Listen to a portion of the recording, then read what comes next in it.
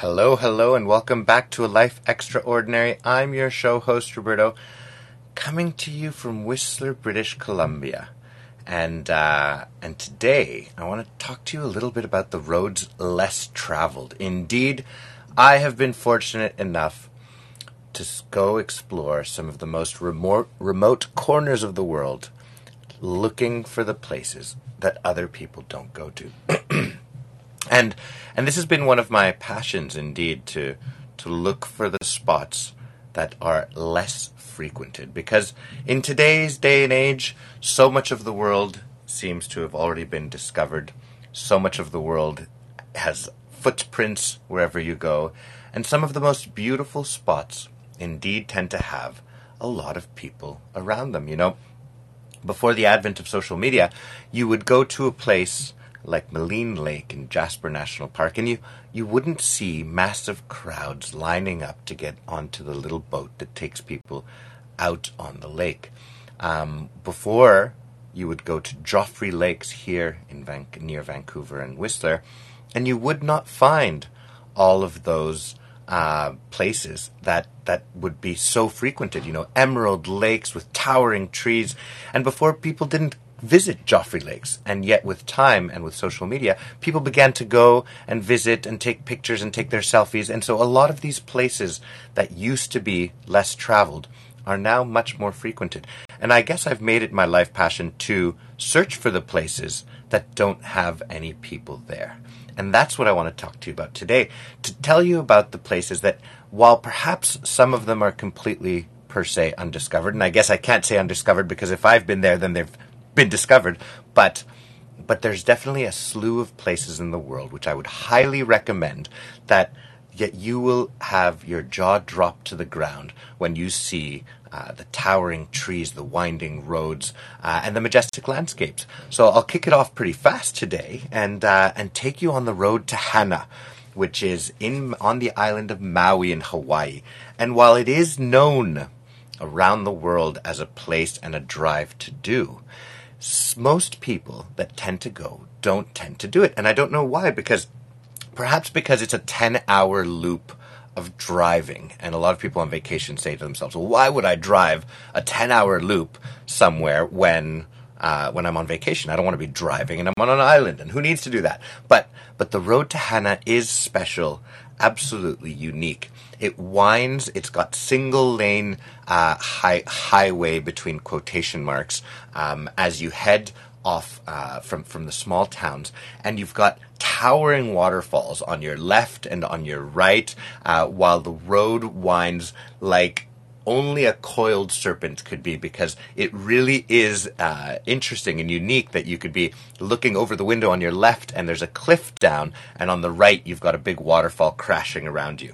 The most unique part of this road comes near the end, where you can park your car and camp overlooking the ocean, and it's really one of the spots that in Hawaii I highly recommend. But let's jump over to somewhere that's a lot colder. Landmannalaugar in Iceland has the Laugavegur trek, which is a 55-kilometer trek, which will make you feel like you're hiking on Mars. And Iceland is one of those destinations where you truly do feel on another planet, simply because it's one of the youngest islands that's continuously still forming due to all the volcanic activity. And to get to this trek, first you have to fly into Reykjavik. Then, and most people don't do it, and this is why it's a place less traveled, because the logistics of just getting out to start the trek require at least a day and a half. So you land in Reykjavik. Then from there, most of the time when you're coming from New York or places as such, you'll arrive very, very early in the morning. So you check into your hotel in Reykjavik, you meander around the streets, you see the cathedral. That's great. The day after, you get into your vehicle and you have to drive into the interior of Iceland. And the interior of Iceland is the most desolate, remote part of Iceland. You've got to go up into the plateaus, and you've got to fjord some rivers with your car. Literally, you have to fjord some rivers with a car. And every year there are stories of, oh, there was a bus trying to cross XYZ river, and it got swept away. Now, when a bus gets swept away from an Icelandic river, there's always Icelandic patrol and people that search and rescue teams that come and help it out. And so there's never really any casualties. Never is an absolute, but there are rarely casualties from that. But there are many stories of tourists that when they try and take their small little vehicle that isn't a 4x4, or they just don't know how to fjord a river with the car, that the river literally does sweep away the car, and the people are always fine, but the car is often a total loss. So in order to get to Landmannalaugar, you have to cross these rivers, drive in the interior for a few hours until you get to the Landmannalaugar station. And from here, the red volcanic rocks and the hues of yellow and orange really make you feel like you're in either the world of a hobbit or just on a completely different planet.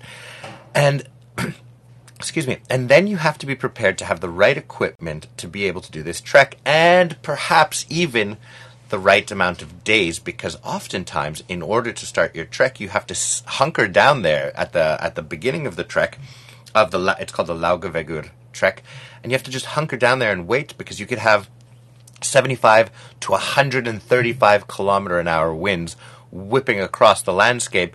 And so starting a hike in those conditions, particularly with rain, we call it the horizontal rain of Iceland, is not exactly the best way to start a trek. And you've got two options here. So you could either go hut to hut, which I highly recommend for those that are not used to being in a tent that's got wild winds attacking it. And furthermore, most people that end up traveling on this trek don't have the right tent anyhow. So winds like this can often shred the tent, leaving you very cold and miserable and knocking on the door of the hut and hoping that they'll let you in. So a few variables here. 1, you've got to have the right equipment. 2, you've got to get to the interior of Iceland. 3, you've got to be able to make sure you have enough time so that if you have to start 2 days later or end 2 days later, that obviously you haven't missed your flight back home. But the hike takes you through some of the most unique landscapes that you will ever see in your entire life. And I've been to Iceland. This is going to be, I leave on Wednesday. It's going to be my 7th trip there. And it is unique and a half. So the Laugavegur trek, 55-kilometer trek. It leaves you at Thorsmork, and then from Thorsmork you have to arrange for your vehicle to pick you up from there, and then head back to Reykjavik. The trek, usually most people give it 3 to 4 days, but because of oftentimes having to wait beforehand because the wind is too bad, or having to wait during the trek in one of the huts because the wind and weather is too terrible, really you need to allot a minimum of an entire week just to do this trek. But it is off the beaten path. It is remote, it is unique, and it is, excuse me, spectacular. There's another place. I'm jumping around. The locations that I've chosen today to talk about the roads less traveled are jumping between different landscapes, right? Obviously, we've began with Hawaii, we've headed off to Iceland, and now let's go to the Caribbean.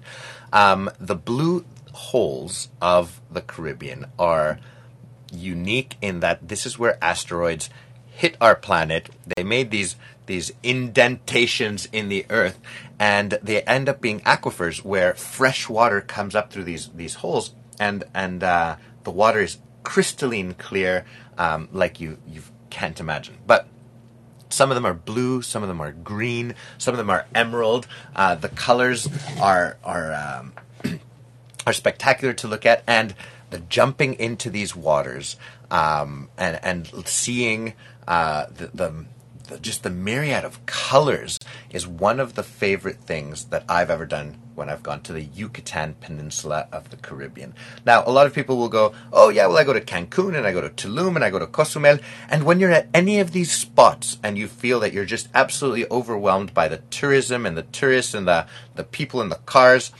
it's very easy to take the road less traveled and go to these what are called cenotes, and explore them, and you will just be in absolute awe of the colors and the hues. Now, there are cenotes that are closer to the hotel area and to Yucatan, and to Cozumel and all of that. But if you really want to hit up the cenotes that are off the beaten path, then you do require a bit longer of a drive, perhaps an hour and a half to 2 hours. And as you head into the Yucatan state, because if you're in Cancun and Cozumel and those places, you're in Quintana Roo state. So you really want to cross into the other state. Now, for Quintana Roo, you've got cenotes like Dos Ojos, the two eyes cenotes. You've got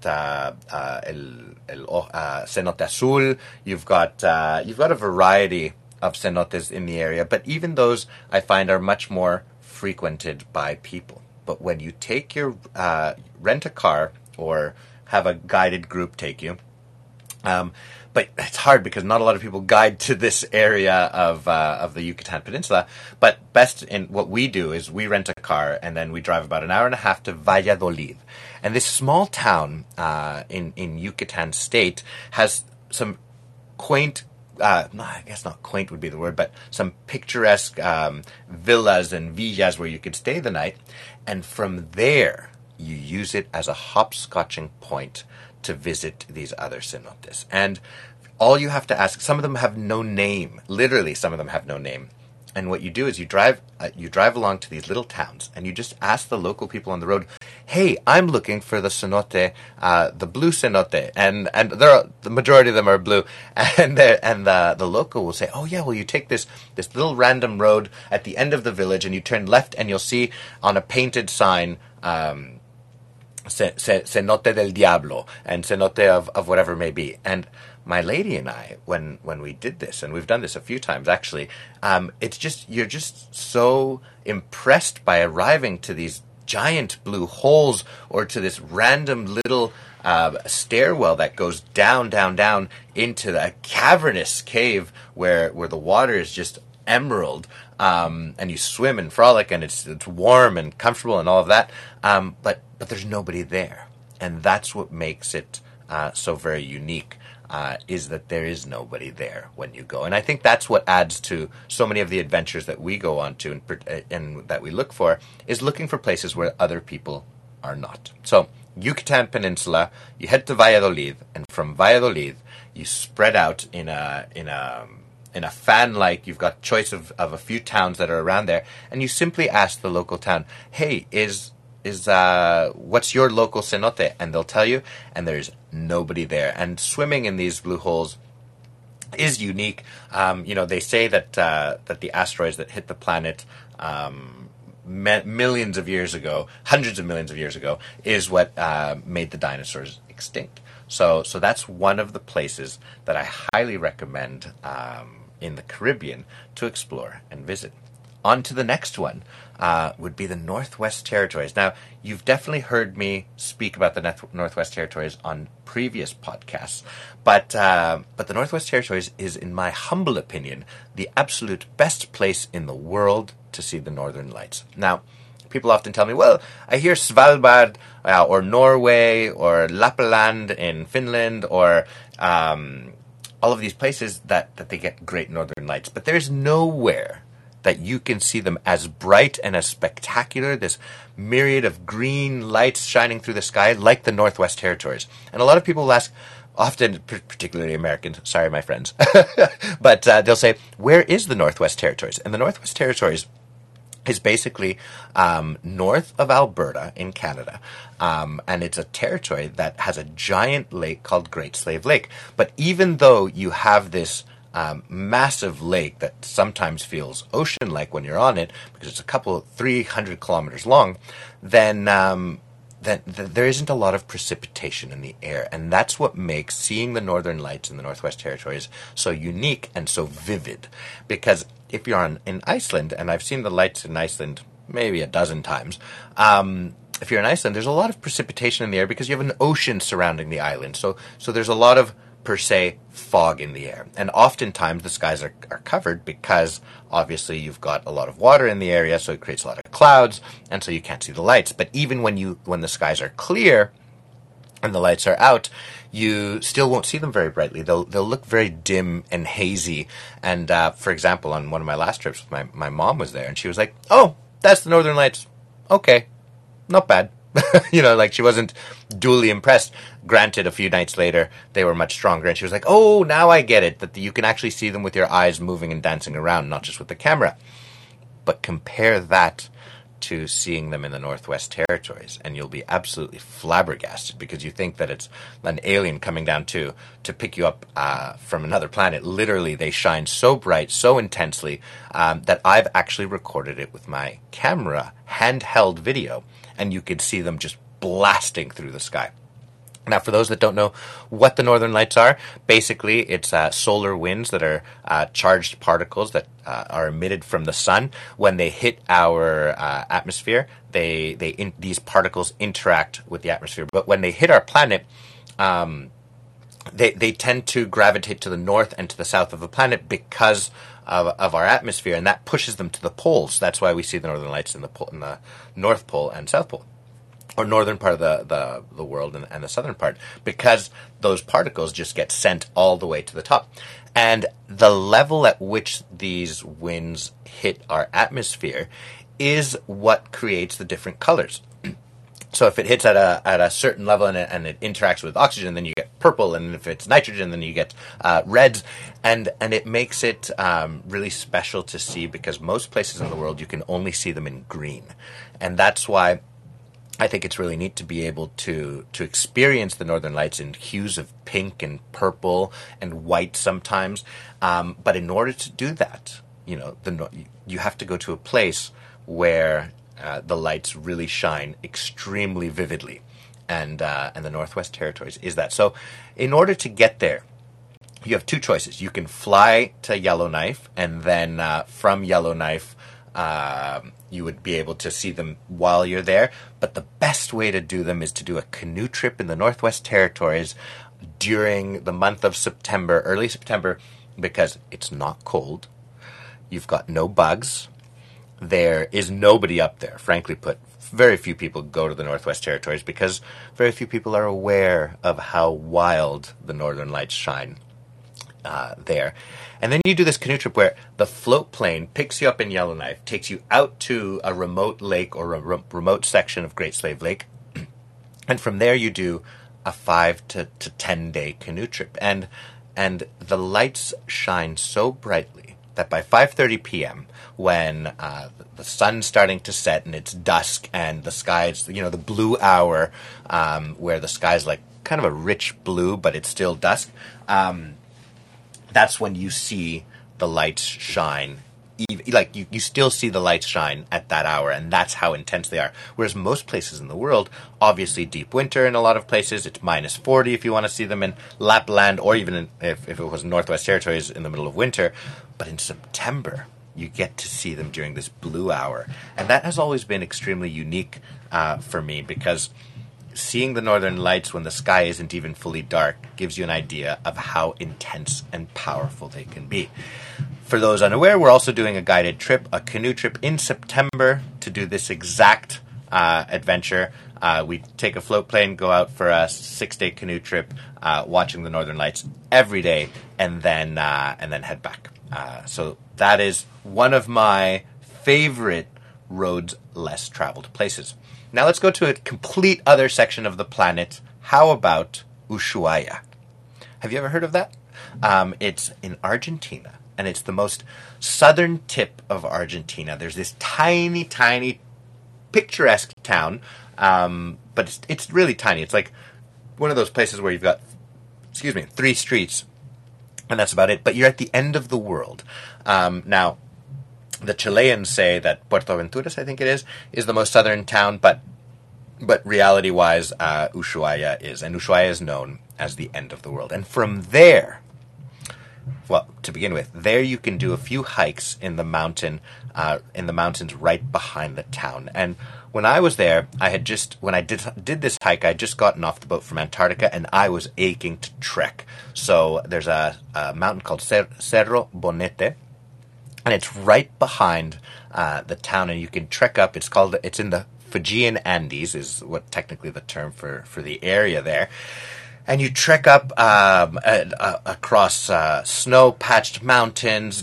You'll see beaver dams larger than you've ever imagined, because the smart Argentinians that were trying to eradicate a rodent problem many years ago, I think it was in the 70s, they brought beavers from my land, from Canada. And what they didn't realize is that the beaver doesn't have a natural predator in Argentina. So inadvertently, these beavers became the chefs, or it's not the chefs, but the powerhouses, apex predators of the land, and nothing eats them. So they make these dams that are 10 times the size, literally, I kid not, no exaggeration, 10 times the size of a regular beaver dam here in Canada. And the beavers grow to be monstrous. I mean, you're like, is that a 1.5 meter long beaver? Yes, it is. So that trek up and through these mountains is really quite beautiful, and nobody really goes there because they tend to focus on other areas of Argentina and Patagonia. So this Cerro Bonete, there's a lake called Lago Esmeralda. Very unique. People are very unique in naming their lakes around the world. When it's an emerald lake, it's Emerald Lake, and we've got Emerald Lake in Yoho National Park, and this one is Emerald Lake in the Fijian Andes at the base of Cerro Bonete. And as you're coming down, you see this giant circle of emerald water, and then obviously the ocean in the distance, because we're just on the cusp of the ocean there. And it makes it really interesting. Now, the trick for this road less traveled is that if you want to go to Antarctica, it's the way to go. And a lot of people say, well, hey, Antarctica is a typical trip, and it's $10,000 per person to go.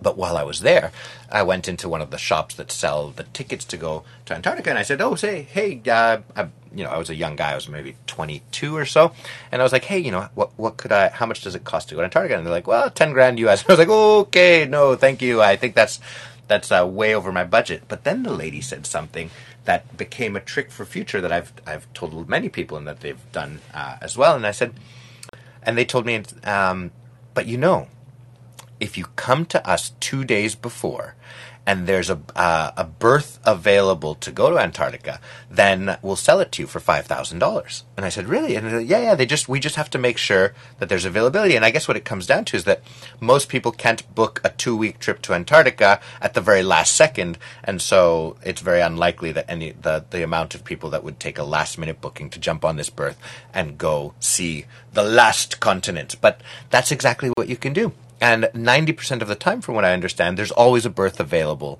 to get on these boats to go to Antarctica if you do it last second instead of booking in advance. And obviously, you save yourself $5,000 US. Now, the ship ride to Antarctica is rough. I mean, the seas are towering like mountains.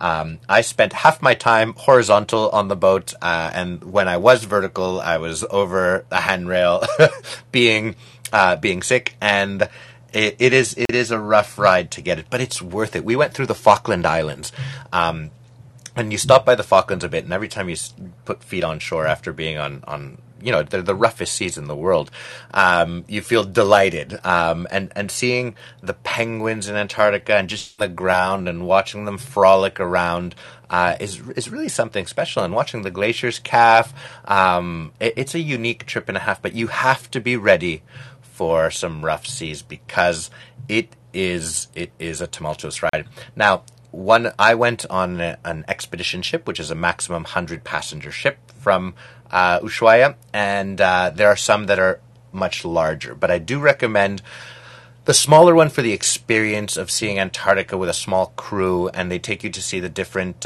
stations. So the Russian station, Russians, and they take you to see each of the different stations there. And it's really neat because, for example, the Russian station, when we went there, they have a gym in the station, and literally wall to wall plastered of nude women, and a bit crass. But I guess when they're leaving people in the middle of nowhere for many months at a time on a deep winter, I guess these people need that. Yeah, I don't know, but it was tacky but funny, and of course they did offer us lots of shots of vodka as well. But that Antarctica trip is one that I would highly recommend people to figure out on a budget, because it is unique, it is different, and it is a destination that really gives you a view into how our Earth is changing, because the glaciers are calving at an incredibly fast rate.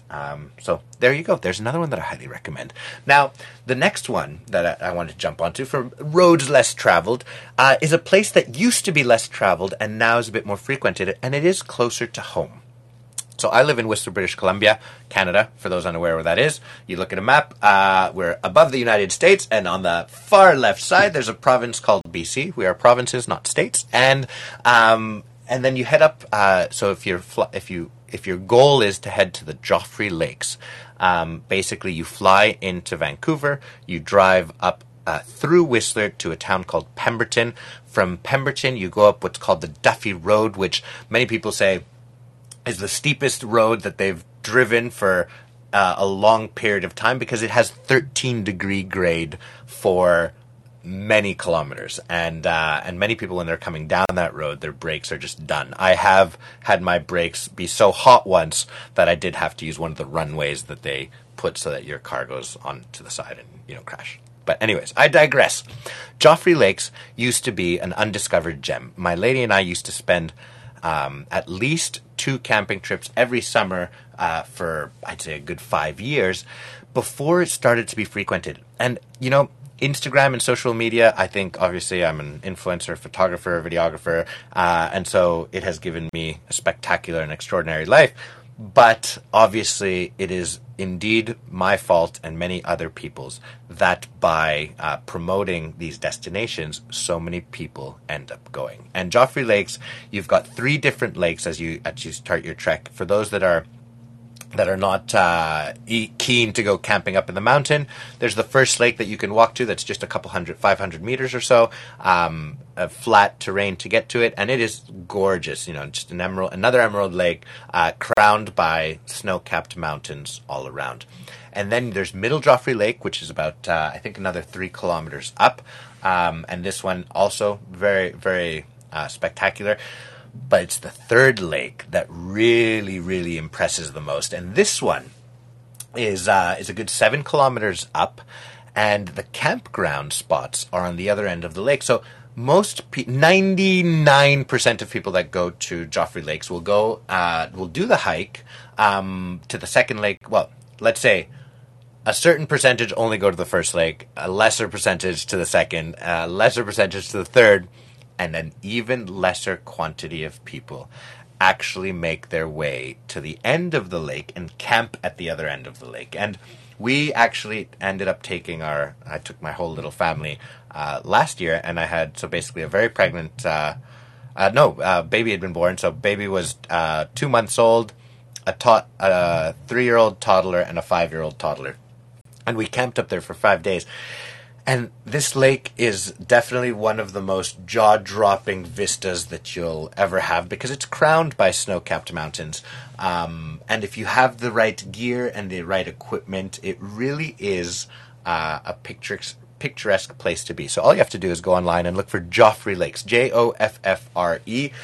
It used to be unknown, now much more so. But that being said, if you still want to do it differently, and uniquely, you can by simply camping up high, because very few people actually go to that point and camp up high. I've got a few more places that I wanted to chat to you about that are unique and spectacular. I did just a few months ago in February do Kilimanjaro. There used to be 75,000 people that would visit Kilimanjaro every year.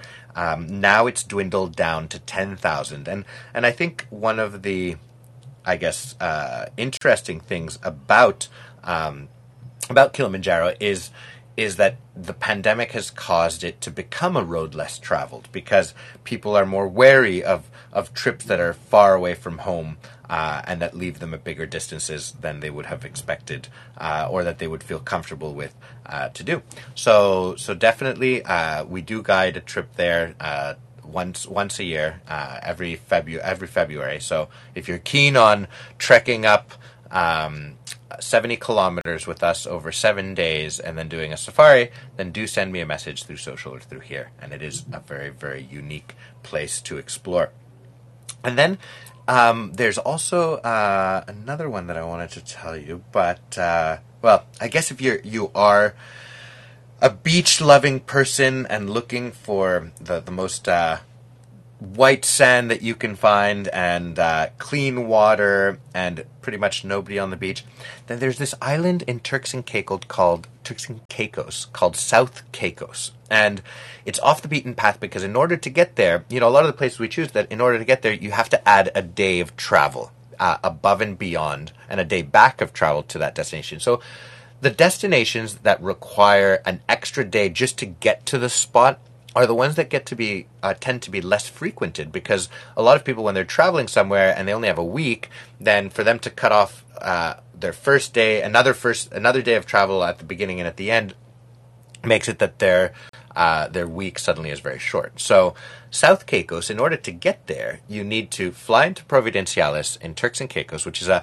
archipelago of Caribbean islands just north of Cuba and Dominican Republic. And if you were to follow the Floridian point, which becomes the Bahamas and all of that, and you just keep going along there, you'll find the Turks and Caicos on the map. They're quite tiny islands, but they are protected by a barrier reef around them, and this reef makes it so that you don't get sargasso, which is the seaweed that's devastating a lot of the beaches around the Caribbean these days, and it basically catches anything, so that the beaches are pristine and white sand. But South Caicos, for the kite surfer, is a paradise, because imagine a little hotel called East Bay Resort on a perfect stretch of white sand where you can kite your days away, protected by a reef, seeing a slew of sharks and rays all over as you're on the water, and there's nobody else there. And I guess that's the type of place that we look for, places that are off the beaten path. And from there, you can kayak to another point on the island. Well, actually, you need to drive to the other point on the island, and then it's called Jerry's Point. And from Jerry's Point, you take a kayak, and you can kayak to a spit of island that only appears in the cut, where the cut is where the ocean comes in through the reef. And you can spend your day on that sand spit, and you really do feel like you are in a paradise of no equal. And it's a destination that we go back to time and time again, and my lady keeps repeating to me, we need to go back to Turks and Caicos in May, so perhaps you might see us there. Thank you very much for tuning in today for a few of my roads less traveled. Always very excited to have new listeners, and thank you. We shall see you next time. Next episode coming to you live from Whistler tomorrow, and a few after that will be from Iceland. I'm Roberto. Thanks for tuning in. We'll see you next time.